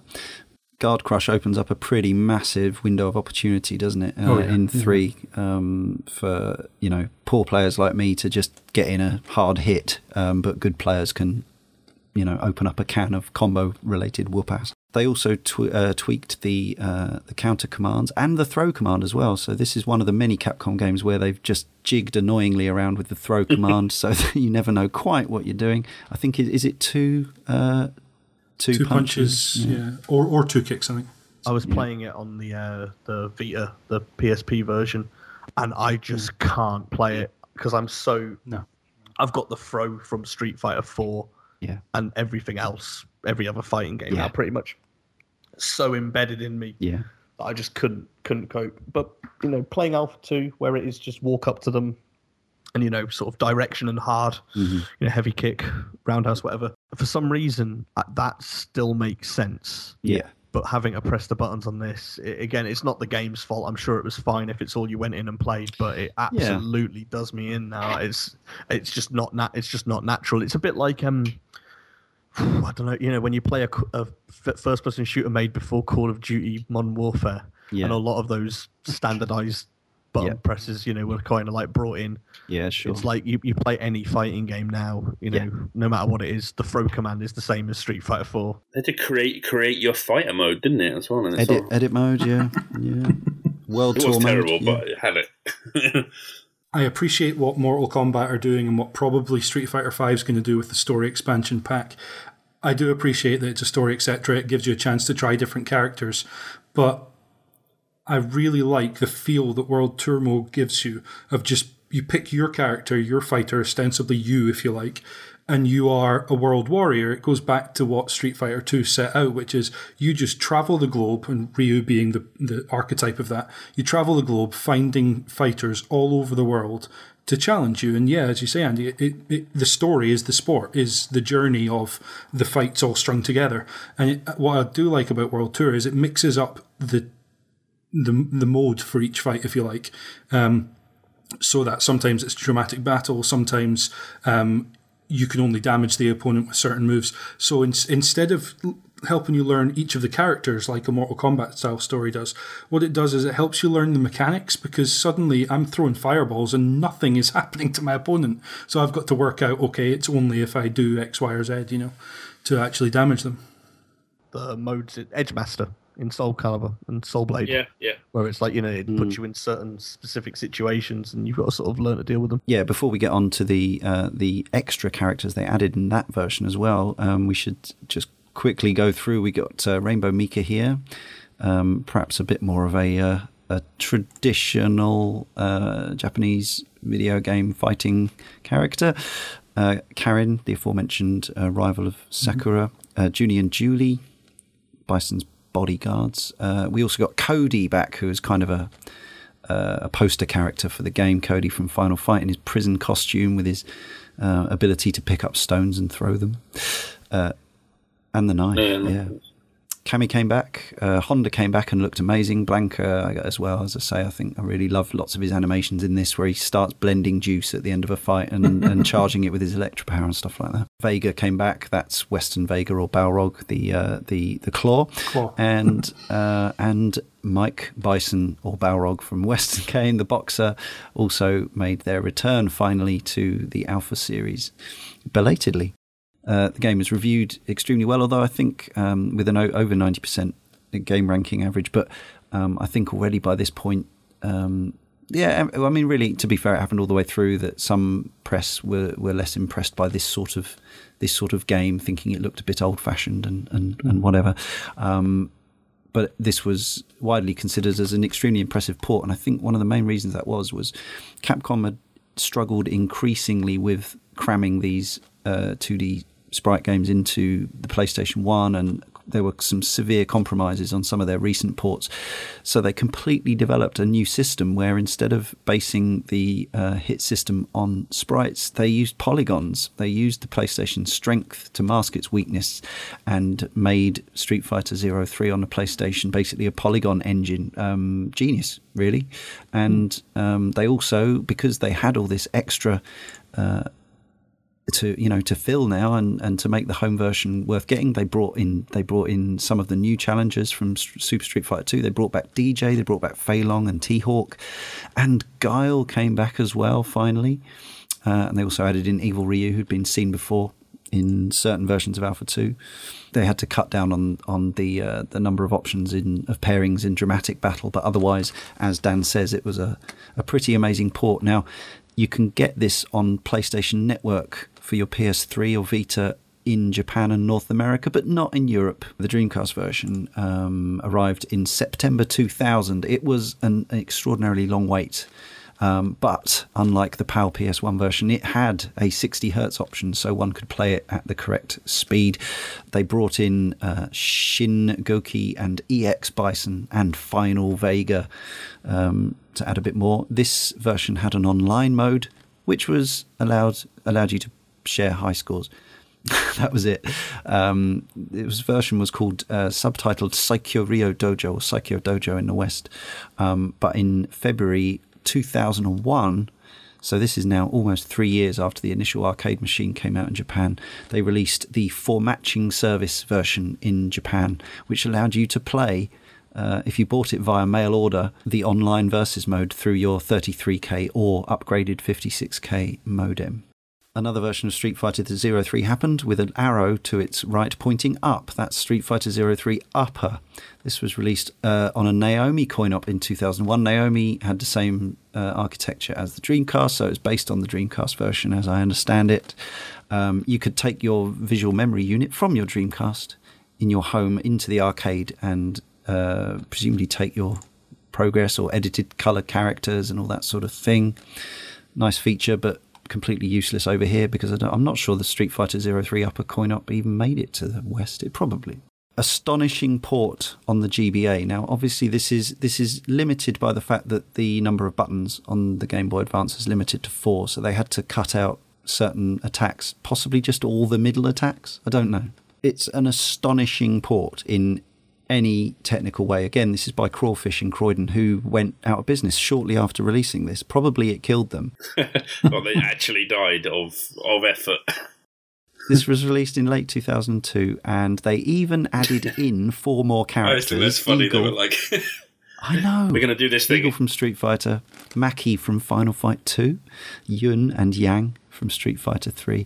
And if you check this out on YouTube, if you've never played it, like, of course it's cut down. They use loads of shortcuts with the voice sampling and things like that. So there's lots of pitching up and pitching down, which kind of is a throwback to how Capcom did it back in the early days.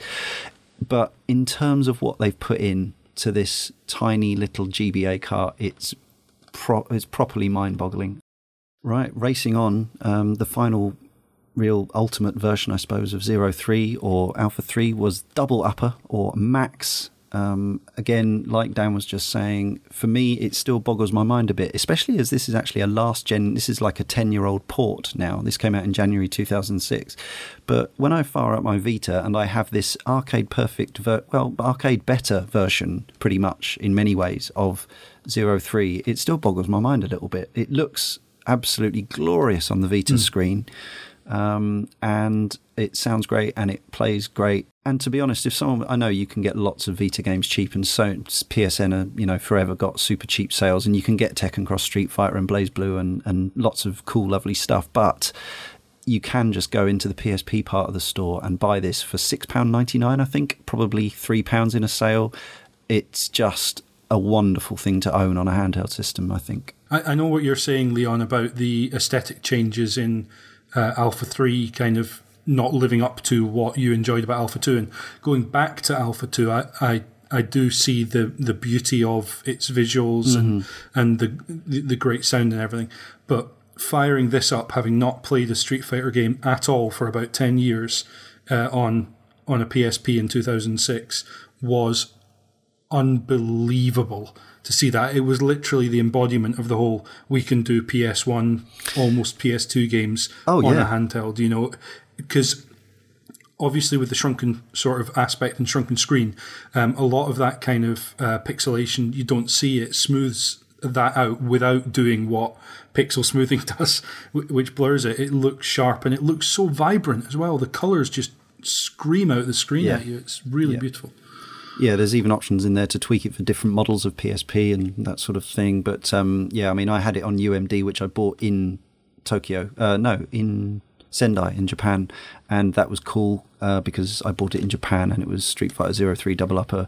But now I just own it as a download. It's a tiny little download by modern standards, and it just lives on my Vita. It's just I just love the fact that it, I consider that one of the pride pieces of my collection, along with this Street Fighter Zero Fighters Generation, which, as I say, we won't have time to go into now, but basically it's a PS2 compilation of most of the games we've talked about. It exists. It's PAL 60 Hertz in Europe, so you can play the games as they're intended. They're really solid ports / emulations of the arcade machine, so they're missing some of the features, but a lot of the stuff's unlockable.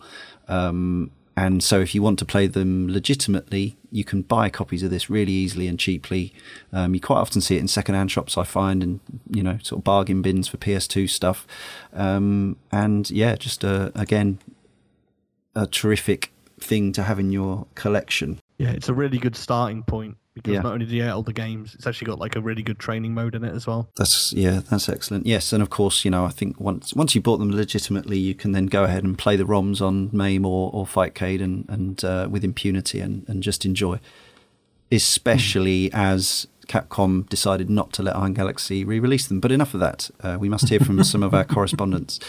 Glenn Watts posted at caneandrinse.com/forum. He says, I missed out on the arcade scene hype around Street Fighter 2, a combination of not being old enough and not really knowing it existed, so passing it by the few times I did see it in arcades on family holidays to the coast.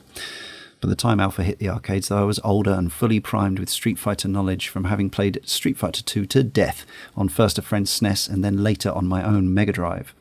Alpha seemed bigger and bolder, and the art style was something different too, and there were Final Fight characters in it as well. I wanted to play it from the first time I heard about it. Again, for a long time, my only real chance to play it was on family holidays, and I was never good enough to last very long once older kids turned up for Versus games. I never really liked Versus play in the arcade. I'd spent my money and I wanted to see how far I could get.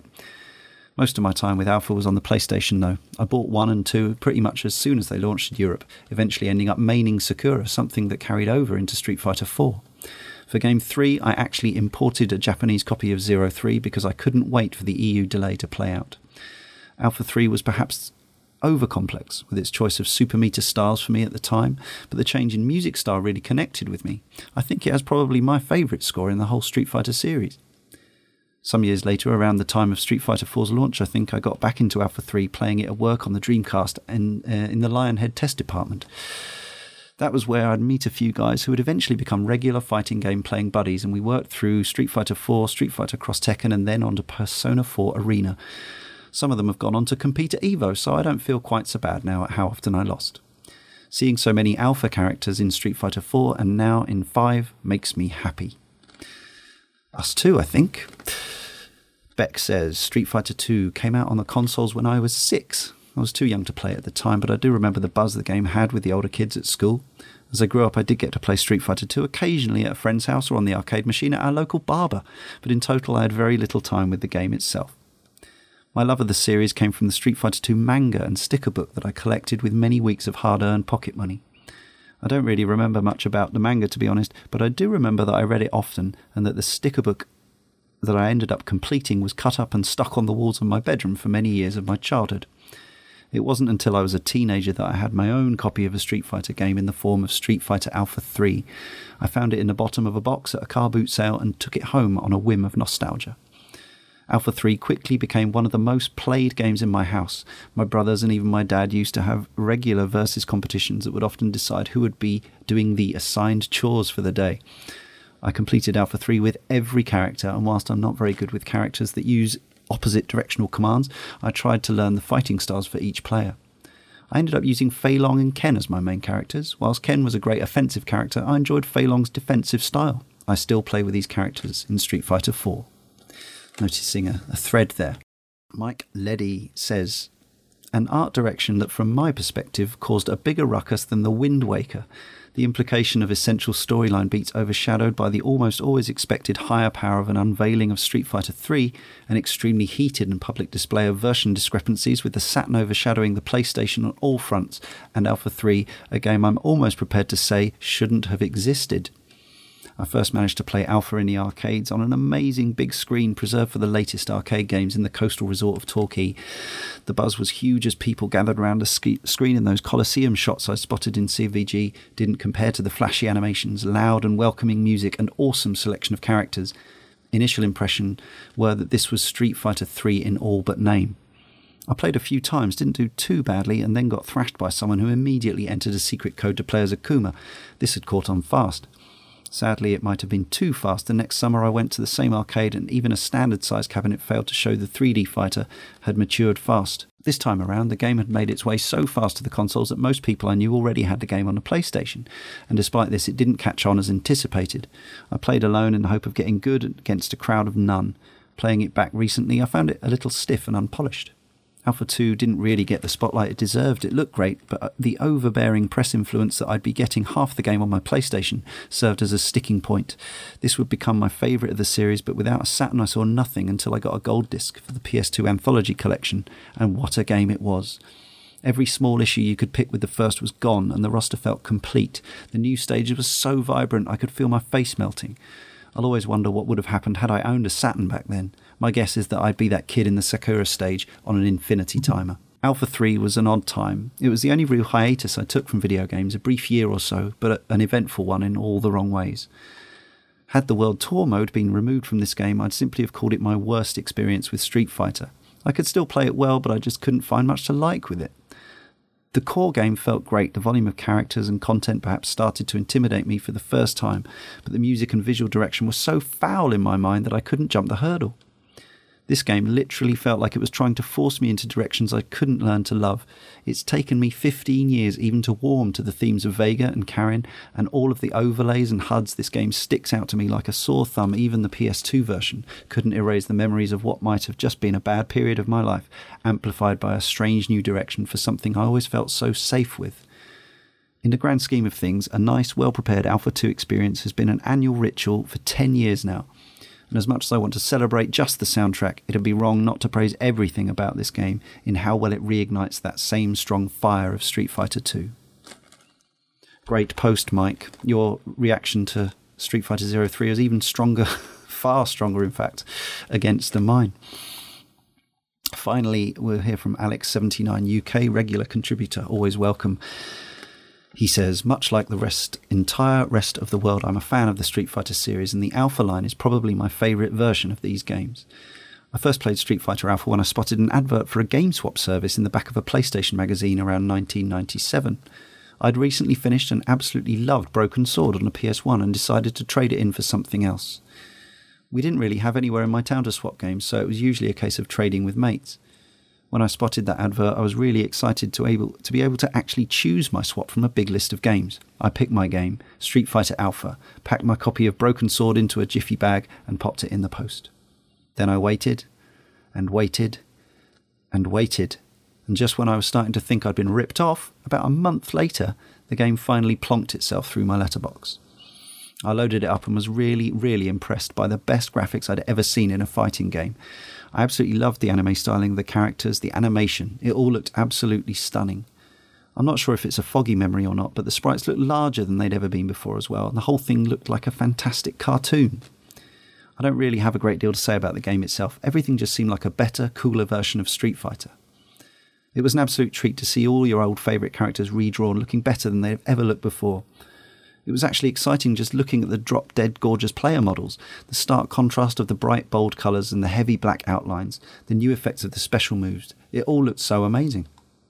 The addition of power meters to unleash super moves was pretty cool too, and seems to have become a staple of the series moving forward, growing ever more complicated and devastating when pulled off correctly. Alpha 2, I don't think I ever played. I certainly didn't own a copy anyway, but Alpha 3 was where they really pulled it all together and created, in my opinion, the greatest one-on-one fighting game ever made. I've owned it on PS1 3 times. At one point it seemed to be quite sought after and rare, so I sold my copies for a decent price, picking it back up again for a couple of quid at a car boot sale both times. And I had the GBA version too, which was surprisingly good. Again, not being an expert on such things, or anything else for that matter, I don't really have much to say about the actual mechanics of the game. That high level of play, frame counting, etc. is a standard I never reached nor wanted to. But for sheer Street Fighter goodness, either playing against the CPU or friends in your living room, I don't think beat-em-ups ever got better than this. It's flawless. Thanks, Alex. It's nice to hear. Right, 3-word reviews from Twitter at Kane and Rince, starting with Andy. All right, my main man, Don Pedro X, says, interesting fighter origins. Look at Andy Alexander, lost interest here. Oof, jeez, that was harsh. Badur SNK gives 1 for each game. 1 is interesting, 2 is best, 3 felt bloated. Chris Smith, talking about Saturn Street Fighter Alpha 2, says, wow, this rocks. And then talking about Saturn Street Fighter 03 says, I can't afford. Chris Connolly says, Dan Super Taunt. Quite rightly says that. Fiend Moore, somewhat cheating here with the 3 words. Rose Crouching MP. Matt Barnhart says, Dan forever. Oyaji! Yeah, not the best Dan impersonation I've heard, James. You need to work on that. Ada Black, 39, says, had enough, Ken. Phil Laidler says dramatic battle mode. Mr. Flavio, sorry. Brave or grave? Peter Cleaves, favourite art style. And Alex Dola says super freaking awesome. Thanks, everybody. Right, so a brief summary, your impressions of the series, and what, if anything, would you recommend that people do to experience it today? James? Yeah, we talked at the beginning about how kind of this was me going back and seeing the stepping stones towards, modern day Street Fighter, having kind of skipped all of this until 2006 on PSP. And yeah, there's stuff like, it seems like Capcom were surfacing like stats and the icons for all the round wins and stuff, like the cheese block for chip damage and stuff. Oh, man. It's just a great way of giving lots more information to the player. And they did the same with the mechanics. They just gave more to the player is the only way I can describe it. And I think it's telling that out of the 16 characters for Street Fighter V, you could kind of 4 of them are Street Fighter Alpha players, if you include Birdie, who it's Alpha version Birdie. So for me, Street Fighter Alpha 3 Max is probably always going to remain my favourite single-player fighting game, because I played it on PSP, just single-player modes. Yeah, we should say the online and local multiplayer was available. I don't know, can you still play like versus via 2 Vitas through a network? Does that even work? I have no idea. I think you can do, they call them really stupid things. Ad hoc and infrastructure. Ad hoc mode probably wouldn't require anything else other than your 2 consoles, so it should work in theory. They should hook up if they can I'm emulate. guessing the online isn't populated. No. Sorry, James. But yeah, as a single player game, it's got masses of modes. You could just pick away at that, World Tour mode or arcade mode or dramatic battles just forever. And I loved being able to do that with Street Fighter. Street Fighter 2 was all about co-op for me, but Street Fighter Alpha 3 Max was just single player fighting game, just match after match, and it was great fun. So that's my recommendation for where to head to. Just pick that up on Vita or PSP. Thanks, James. Yeah, I think you've already gathered, as I say, the Fighters Generation pack on PS2 that I imported from Japan 10 years ago is one of the prides of my collection, but I also have all the ROMs on MAME. I've owned these all on PlayStation, on Saturn. I would have been there and bought them both on XBLA and PSN if that had happened. I've got the Vita version. It's the PSP game that James was just talking about, and I like them all very much. I have a real residual fondness for Alpha 1 because when I first saw it in the arcades and those screenshots, I loved the look of it so much. Alpha 2, for me, eclipsed that in every way, and really, I have to say, as much as I love Ultra Street Fighter 4, and I've certainly enjoyed some other fighting games since, Street Fighter Alpha 2 is my favourite fighting game of all time, and going back to it these last few weeks, it hasn't lost an iota of its playability for me or its charm. Its audio-visual appeal is still there in spades. We didn't even talk about the amazing round-finishing explosions, which sort of made their debut in Super Street Fighter 2 Turbo, but here they come in different directions depending on the sort of the location on the screen or the movement that they come from. Also, the custom win icons. You mentioned the cheese one there, but every single way of winning a round has a different win icon in Alpha 2. They've never done that again, not quite to the same degree. And stuff as well, never to the quite to the same degree. Cherries for a jab punch and all this sort of stuff. There's a different one for winning with a counter. Character-specific ones for custom combos. I just love that touch. I still love those. There's just little pixel drawn icons. I just think they're so important. They kind of carried on into Alpha 3 to a point, but not with the same level of charm. And that sort of carries on across the whole thing for me. I really like playing Alpha 3 or 03. I still think by any standards it's a cracking game. But yes, I think to use a Cane and Rinse ism, they over-egg the pudding. Too many modes, too many characters, especially by the end.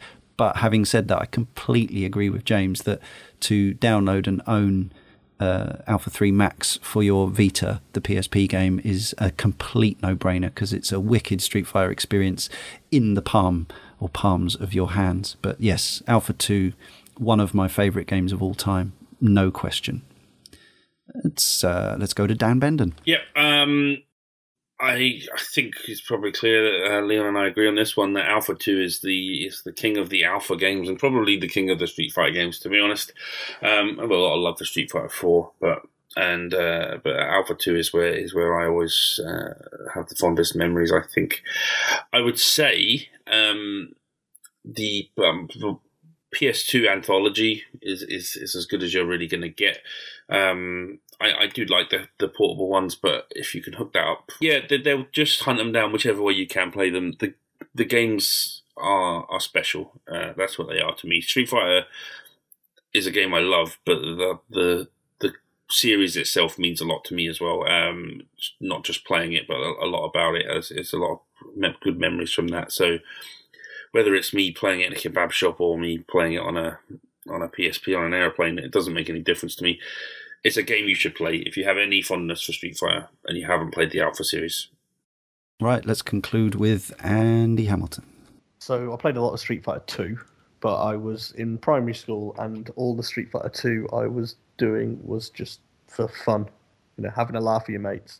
But by the time I first played the Alpha games, I was in that like amazing gaming sweet spot that everyone's sort of had in their life where like you're old enough to have a bit of spare money in your pocket at the end of every month.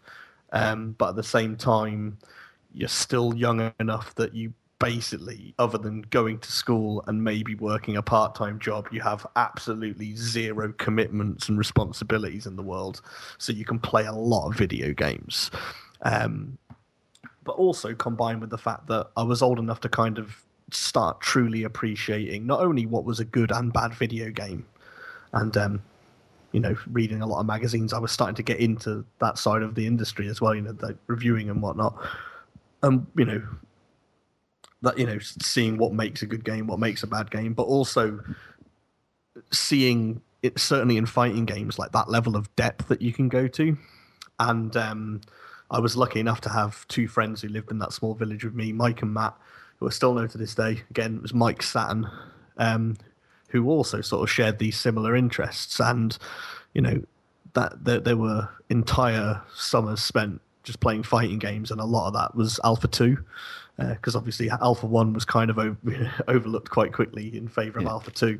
But that was when we just played constant battles against each other, just picking characters, finding out who our new main was, learning the moves, learning combos, and just going at it all the time. And it was when I sort of saw that next level in fighting games and saw that you could actually get really good at these.